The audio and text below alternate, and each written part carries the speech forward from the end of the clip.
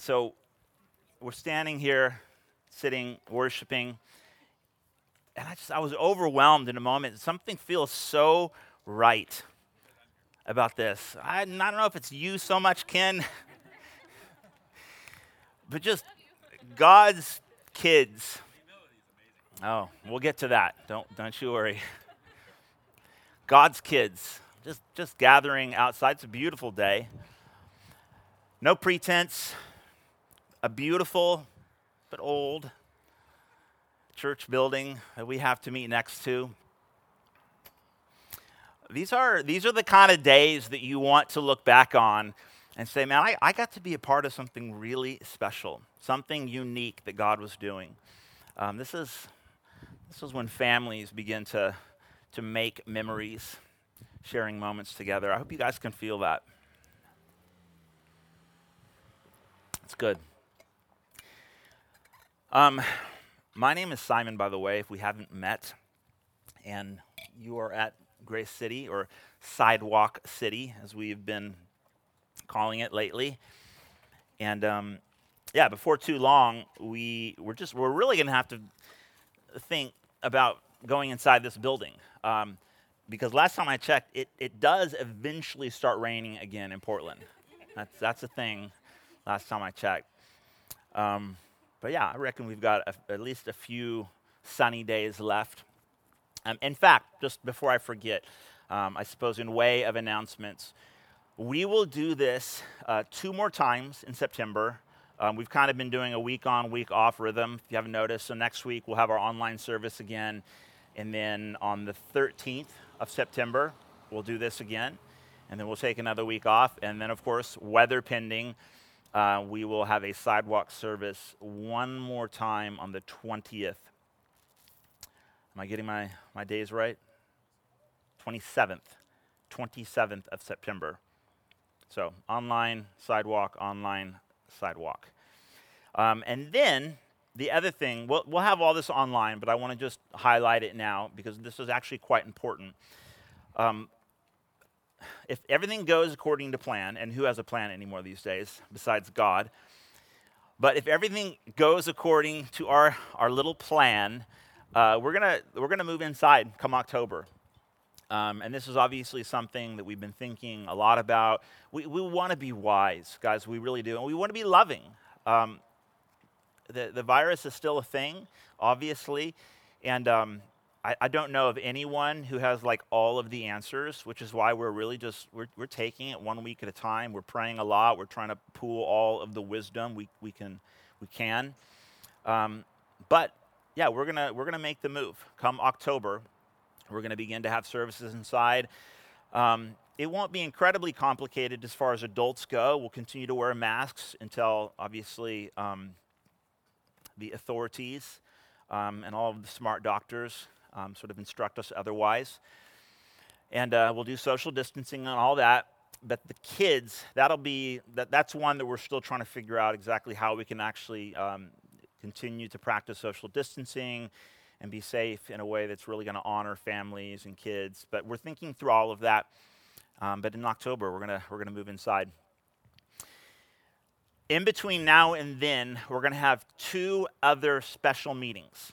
And again, guys, this will all be on the website, but 2 more meetings. So on the Sundays that we're not meeting here on the sidewalk, we're going to have, so the Sundays we'll have online services in the morning. Those evenings, which will be the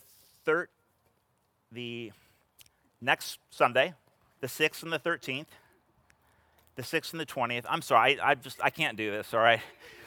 The 2 Sundays that we're having our online services in the morning, those evenings, Sunday evening at 5 o'clock, we're going to congregate inside. It's not going to be a worship service. We're not going to be singing and all of that.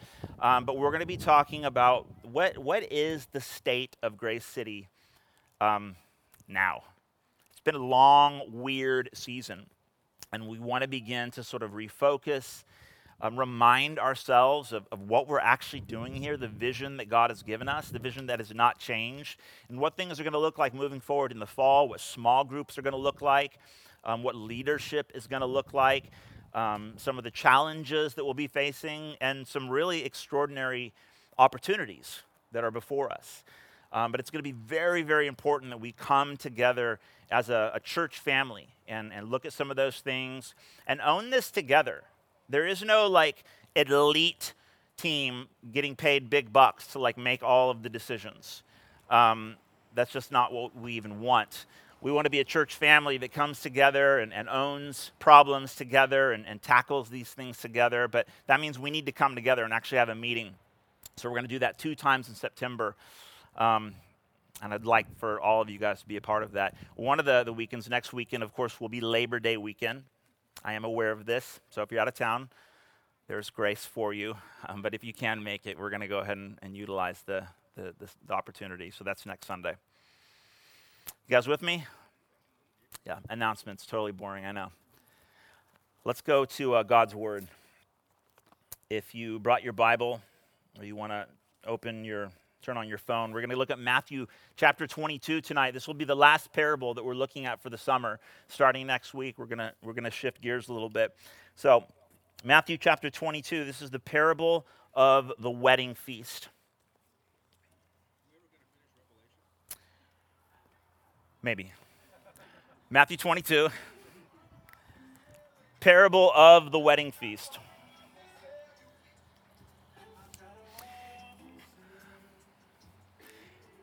And again, Jesus spoke to them in a parable, saying, "The kingdom of heaven may be compared to a king who gave a wedding feast for his son and sent his servants to call those who were invited to the wedding feast.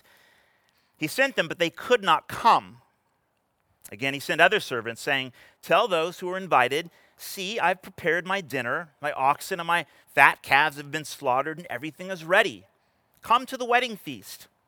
But they paid no attention and went off, one to his farm, another to his business, while the rest seized his servants, treated them shamefully, and killed them.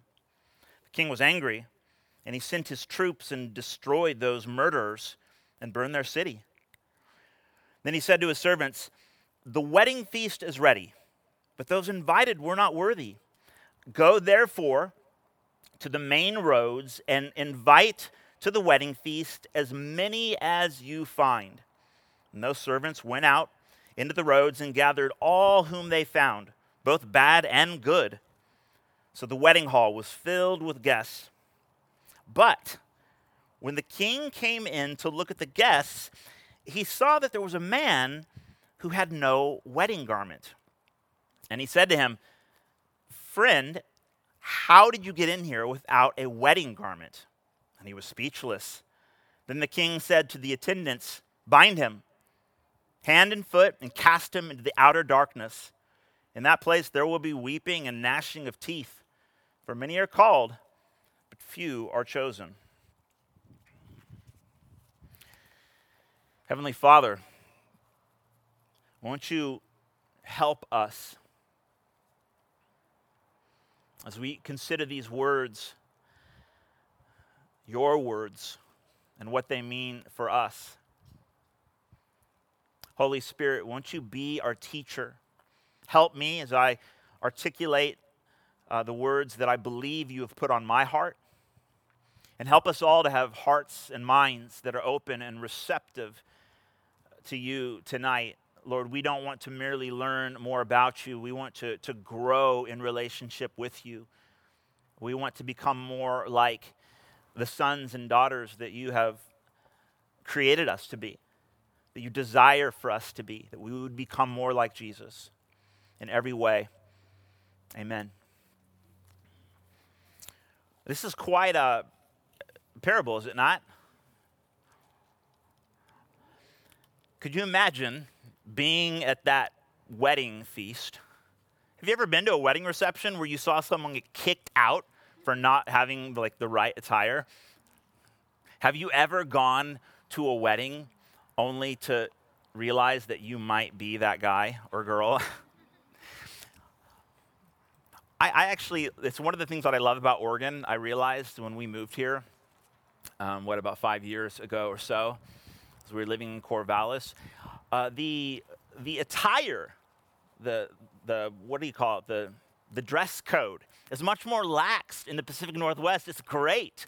You can go to a wedding in shorts, and it's probably not totally appropriate at most weddings, but you could completely get away with it. You're not going to be thrown out and cast into the outer darkness. But that happened in this parable. Of course, it is a parable, which means Jesus isn't like recounting, like, oh, let me tell you about something that happened. He's making a point. He's telling a story, a powerful, true story to illustrate what the kingdom of God is like. That's how the parable started. What is the kingdom of God like? Like all of these parables, and Brandon Gray, you did a phenomenal job emphasizing this in your message last Sunday. Context is absolutely crucial, absolutely crucial. And the context for this particular parable, it's actually quite broad. We need to back up virtually an entire chapter to get the context for this parable. And when we do that, what you discover is that this is the third parable in a trilogy of parables. This is a parable that Jesus tells, one of three parables that Jesus tells in response to something that's happened. So we're going to back up quickly, and I'm going to summarize the first two parables, and we're going to make some sense out of this. So, chapter 21, Jesus finally arrives in Jerusalem. He's been making his way to Jerusalem now for weeks, arguably months. He knows what's about to happen. In fact, just before he enters Jerusalem, he tells his disciples once again that he's going to be crucified. And this is his purpose. This is his aim. The disciples don't get it. Jesus knows exactly what is about to happen. So Jesus finally arrives in Jerusalem.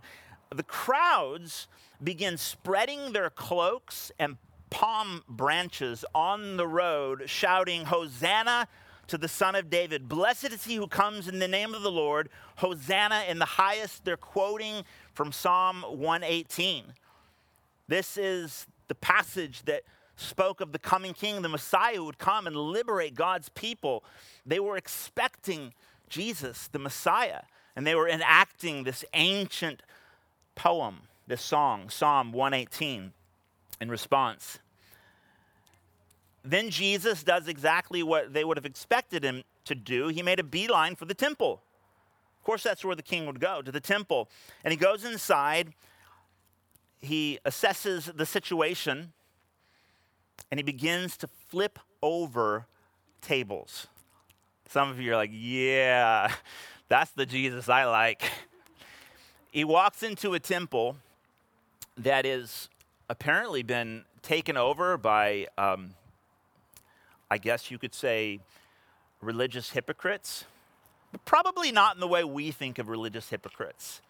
Arguably, these people, these religious leaders, had set up tables, money-changing stations in the temple so that foreigners who had come on pilgrimage to make sacrifices in the temple, they would have had to exchange their sort of foreign currency, their dirty money, for temple currency, and then use that to buy a pigeon or a dove or something they could use to make a sacrifice to the Lord in the temple. And in their minds, arguably, they thought they would have been doing a service to God's people. Jesus saw right through the pretense. And he says, "You have made my Father's house a house that's meant to be a place for prayer for all nations into a den of thieves. You're exploiting foreigners. You're making money off of these people, and it is not good." And he begins to flip the tables in the temple. Epic. If you ever, wonder to yourself, man, is Jesus strong enough? Does he have the courage? Is he bold enough to confront pretense in the church? Absolutely he does. Absolutely. Amen or oh my. So he does that, and then the next day, the priests and the elders confront Jesus naturally and question his authority. They say, "By what authority are you doing this? Who gave you the authority to come in and disrupt the system?" Who are you to flip the tables? They have a bit of an exchange. You can go back and read it for yourself, Matthew 21. But they ask him a question, and he says, well, let me ask you a question. And he kind of shuts them down. And then he proceeds to tell the parables. 3 parables. The first parable is very short. It's the parable of the 2 sons. And it goes something like this. A man with 2 sons. He says to the first son, son, go and work in my vineyard. And the son says, nah. He says, no. He refuses. He says, no, I've got other things going on. I'm not going to do that. But then in verse 29, it says that he changed his mind. Although he said no in the beginning, he eventually reconsidered. He came to his senses, I guess. And he ended up going to the vineyard, and he obeyed his father. He honored his father. He submitted to the will of his father.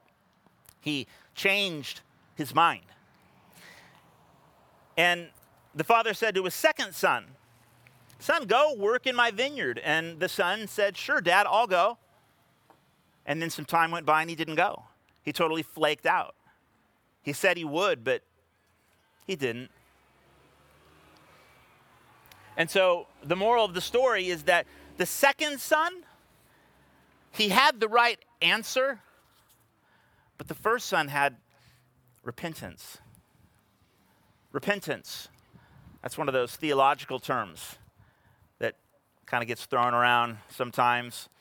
It's often a scary word. But it simply means to change your mind, to admit that you're wrong and to change your mind.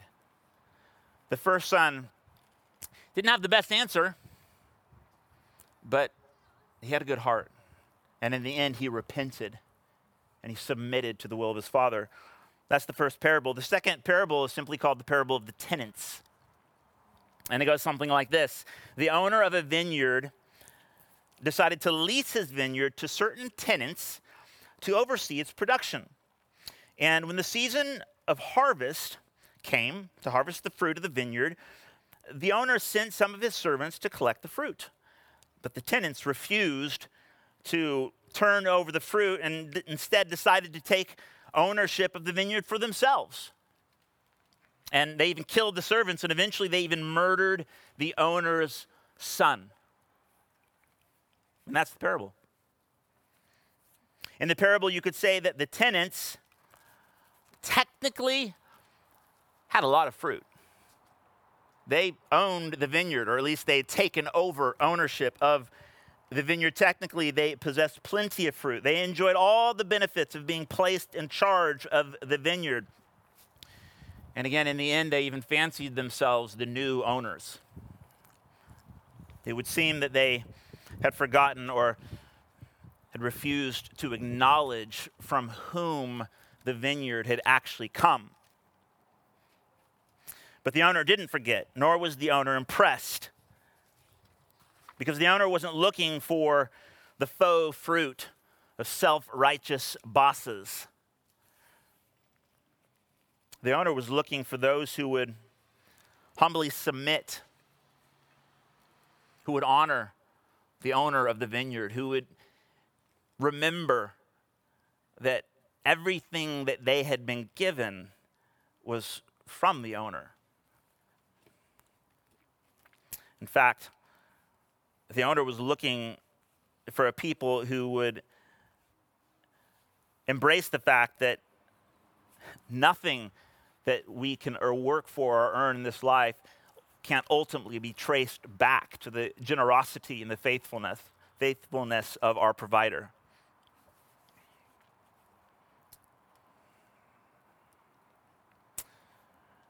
And in fact, you could even say that this owner wasn't just the owner of the vineyard, he was the vine itself. In the words of Jesus, he said, I tell you, the kingdom of God will be taken away from those who liked to act fruitful, but in fact knew nothing of the true fruit of godly life.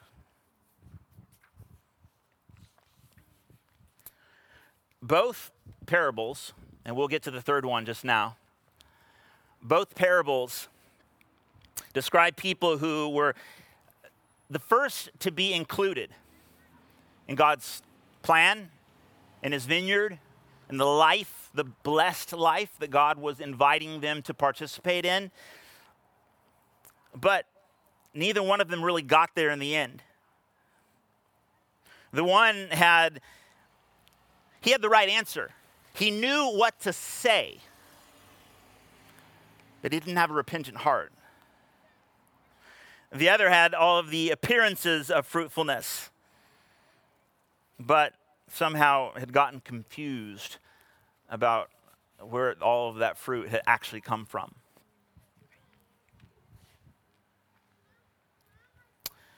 One son knew what to say, and the tenants, well, they were great at running the show, but in the end, it was the other son and the new tenants who experienced the true life of God.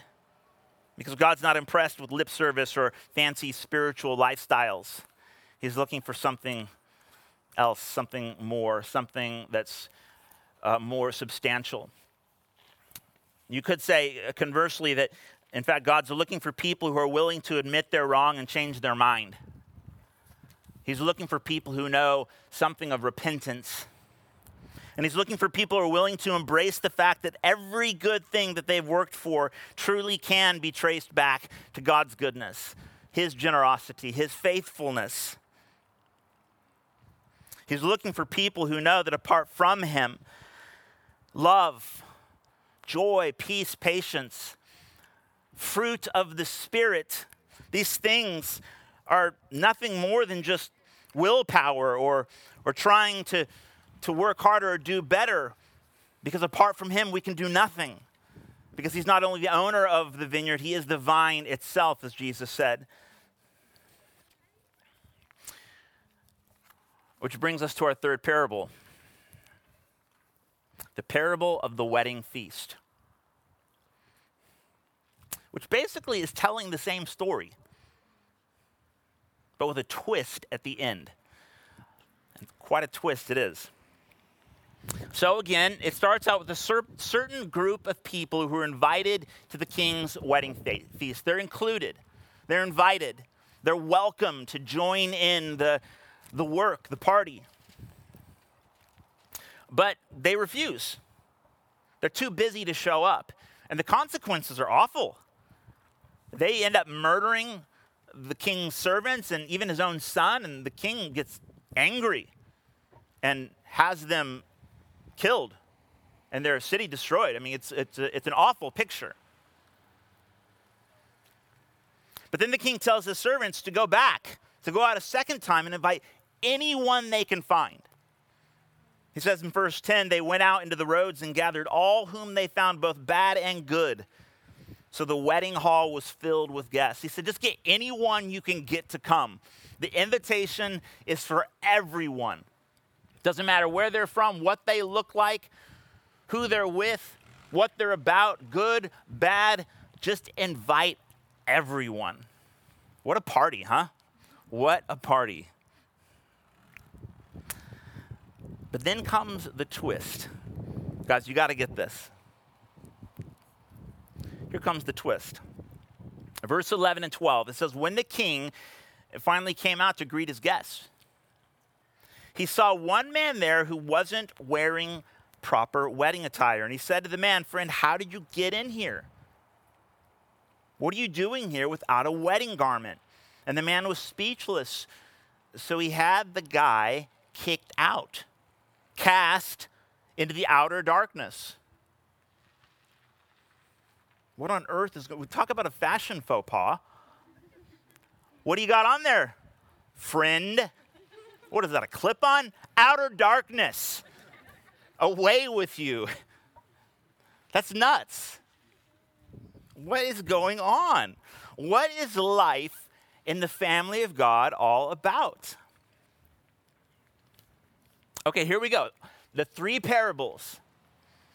Let's see if we can connect the dots. It's not about saying all the right things. It's not about having the right answer.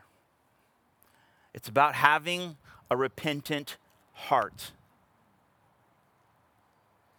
You may say stupid things all the time. I've heard people do that occasionally. Your theology may not be all that. I'm not saying truth doesn't matter. That would be a tragic takeaway from the parable. But the one son didn't say the right thing, but he changed his mind. He had a repentant heart.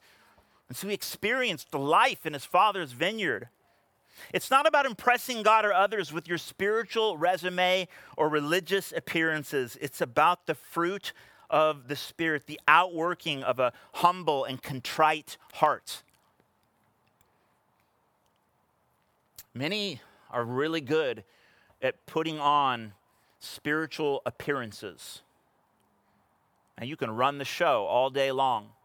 You can pray like no one's business. You know all the right verses. You know exactly what to say. But do you know the one from whom every good thing comes?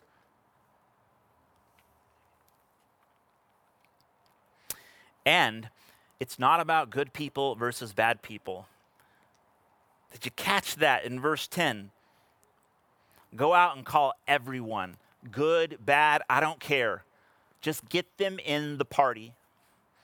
It's not about good or bad people, whatever you did or think you did or didn't do to get invited to the party, because everyone's invited to the party. Everyone is invited to the party. There is no prerequisite. Everyone gets the invite. They're all done with calligraphy. They're all gold-plated. Everyone gets invited. How scandalous is that? However, now here's the twist. However, it's also not about simply getting invited. It's not even just about simply being humble, having a humble attitude or a humble heart. It's about what you're wearing. When the father or the owner of the vineyard or the king shows up, it's about who you're wearing. Here's the bottom line. Here's the bottom line. You're like, what on earth are you actually talking about?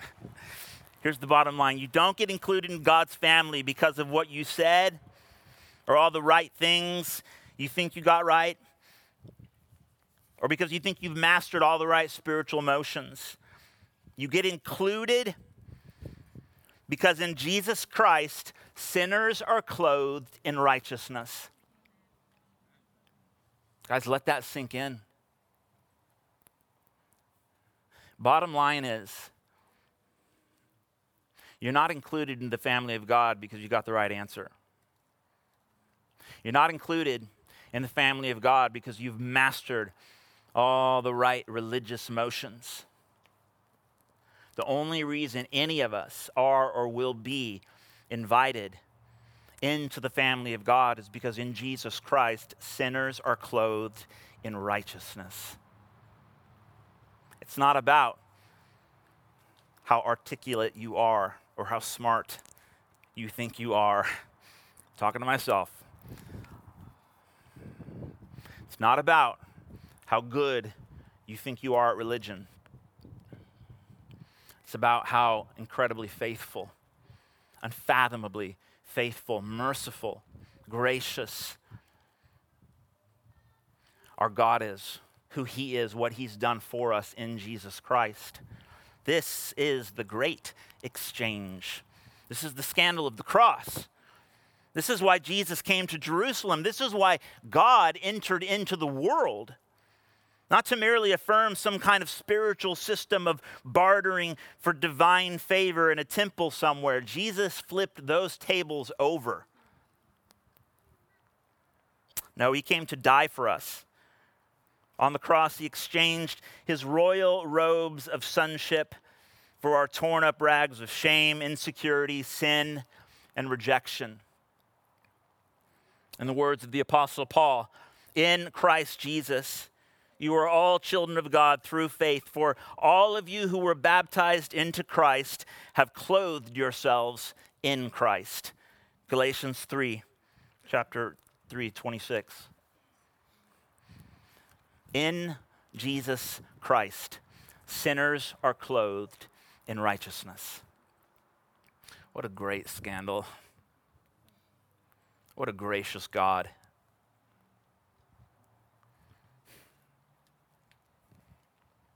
What are the implications? What are the implications of a God like that? Now you might be thinking,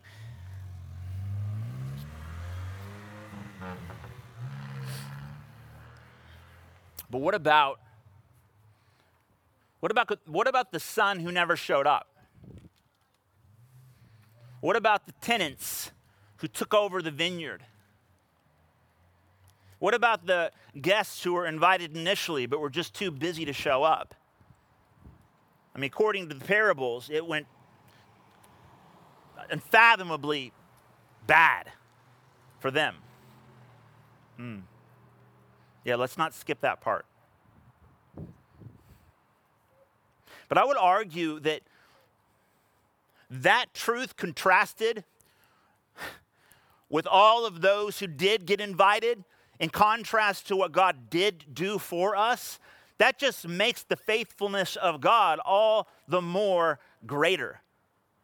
That just makes his grace all the more valuable. That makes his love all the more wonderful, unfathomable, beautiful. That our God would not just wipe out the planet, everyone who's ever gotten it wrong, everyone who ever stepped sideways, anyone who ever showed up with a clip-on tie to the wedding where you should have been wearing a three-piece. No, that's not his objective. That's not what he desires. He's gone to impossible lengths to get everyone inside, that every single lost son and daughter would come home, that we would all be in the party. That's the point of the parable. What are the implications of that? Number one, in the family of God, there's no room for arrogance. There's absolutely no room for arrogance. I know better. My answers are smarter. Oh, I want to say all sorts of controversial things right now. Guys, we're living in this crazy, insane, like our city has lost its mind world right now where people are literally, and I don't mean this in a trite way whatsoever, but people are literally killing each other on the streets. Because everyone's convinced that, no, I'm right. You should be shot. That's not how the family of God is the family of God. There's no arrogance in the family of God. There's no room for arrogance. If you have arrogance in your heart, my friend, you've got the wrong attire on. You've lost touch with what Jesus has done for us. In the family of God, there's no room for greed or entitlement. I deserve better. No, you don't. Nor do I. Let's not talk about what we deserve, all right? That's a dark path to go down. Let's talk about how gracious God is and how he's loved us despite what we, quote unquote, think we deserve or not. In the family of God, there's no room for judging your neighbor. I am better. I think better. I deserve better. I am better. Compared to who exactly? In the family of God, it's as if the only thing there's really a whole lot of room for is truth, grace, and hearts overflowing with the love of God. More than enough room for that. But that's about all there's room for.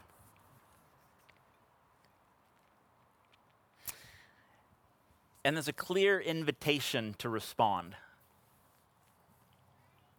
There's a very clear invitation to respond. Who are you wearing tonight? What are you rocking? I have no idea what I'm wearing. I got Vans. I think these are Old Navy. I don't know.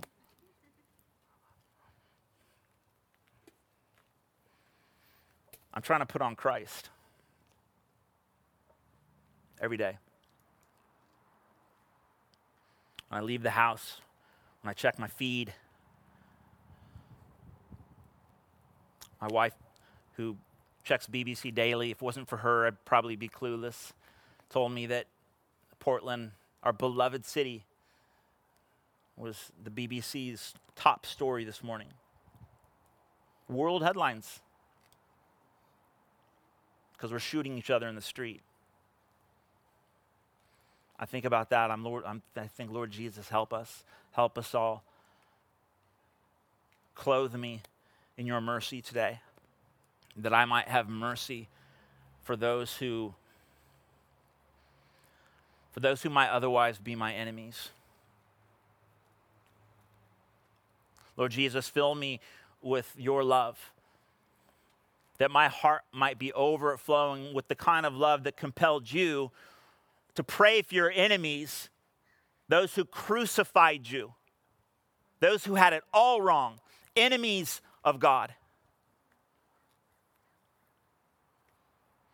Lord Jesus, clothe us in your righteousness, that we would walk in great humility, that we would be your people with hearts that are broken, that are contrite, that are humble, that we wouldn't feel the need to impress each other. You know how church is, right? Show up, little crowd. Something about a crowd. All of a sudden, we all have to, make sure we got it together. Check your fly. Make sure your mask is on straight. I finally got myself a custom mask. My wife bought me this. It's really cool. It's very comfortable. And she said, Simon, I got you this mask at the Gap. I have a Gap mask. And I saw it and I felt disgusted. I'm like, no, I refuse. I refuse to have a Gap mask. And then I put it on. I'm like, ooh, this is nice.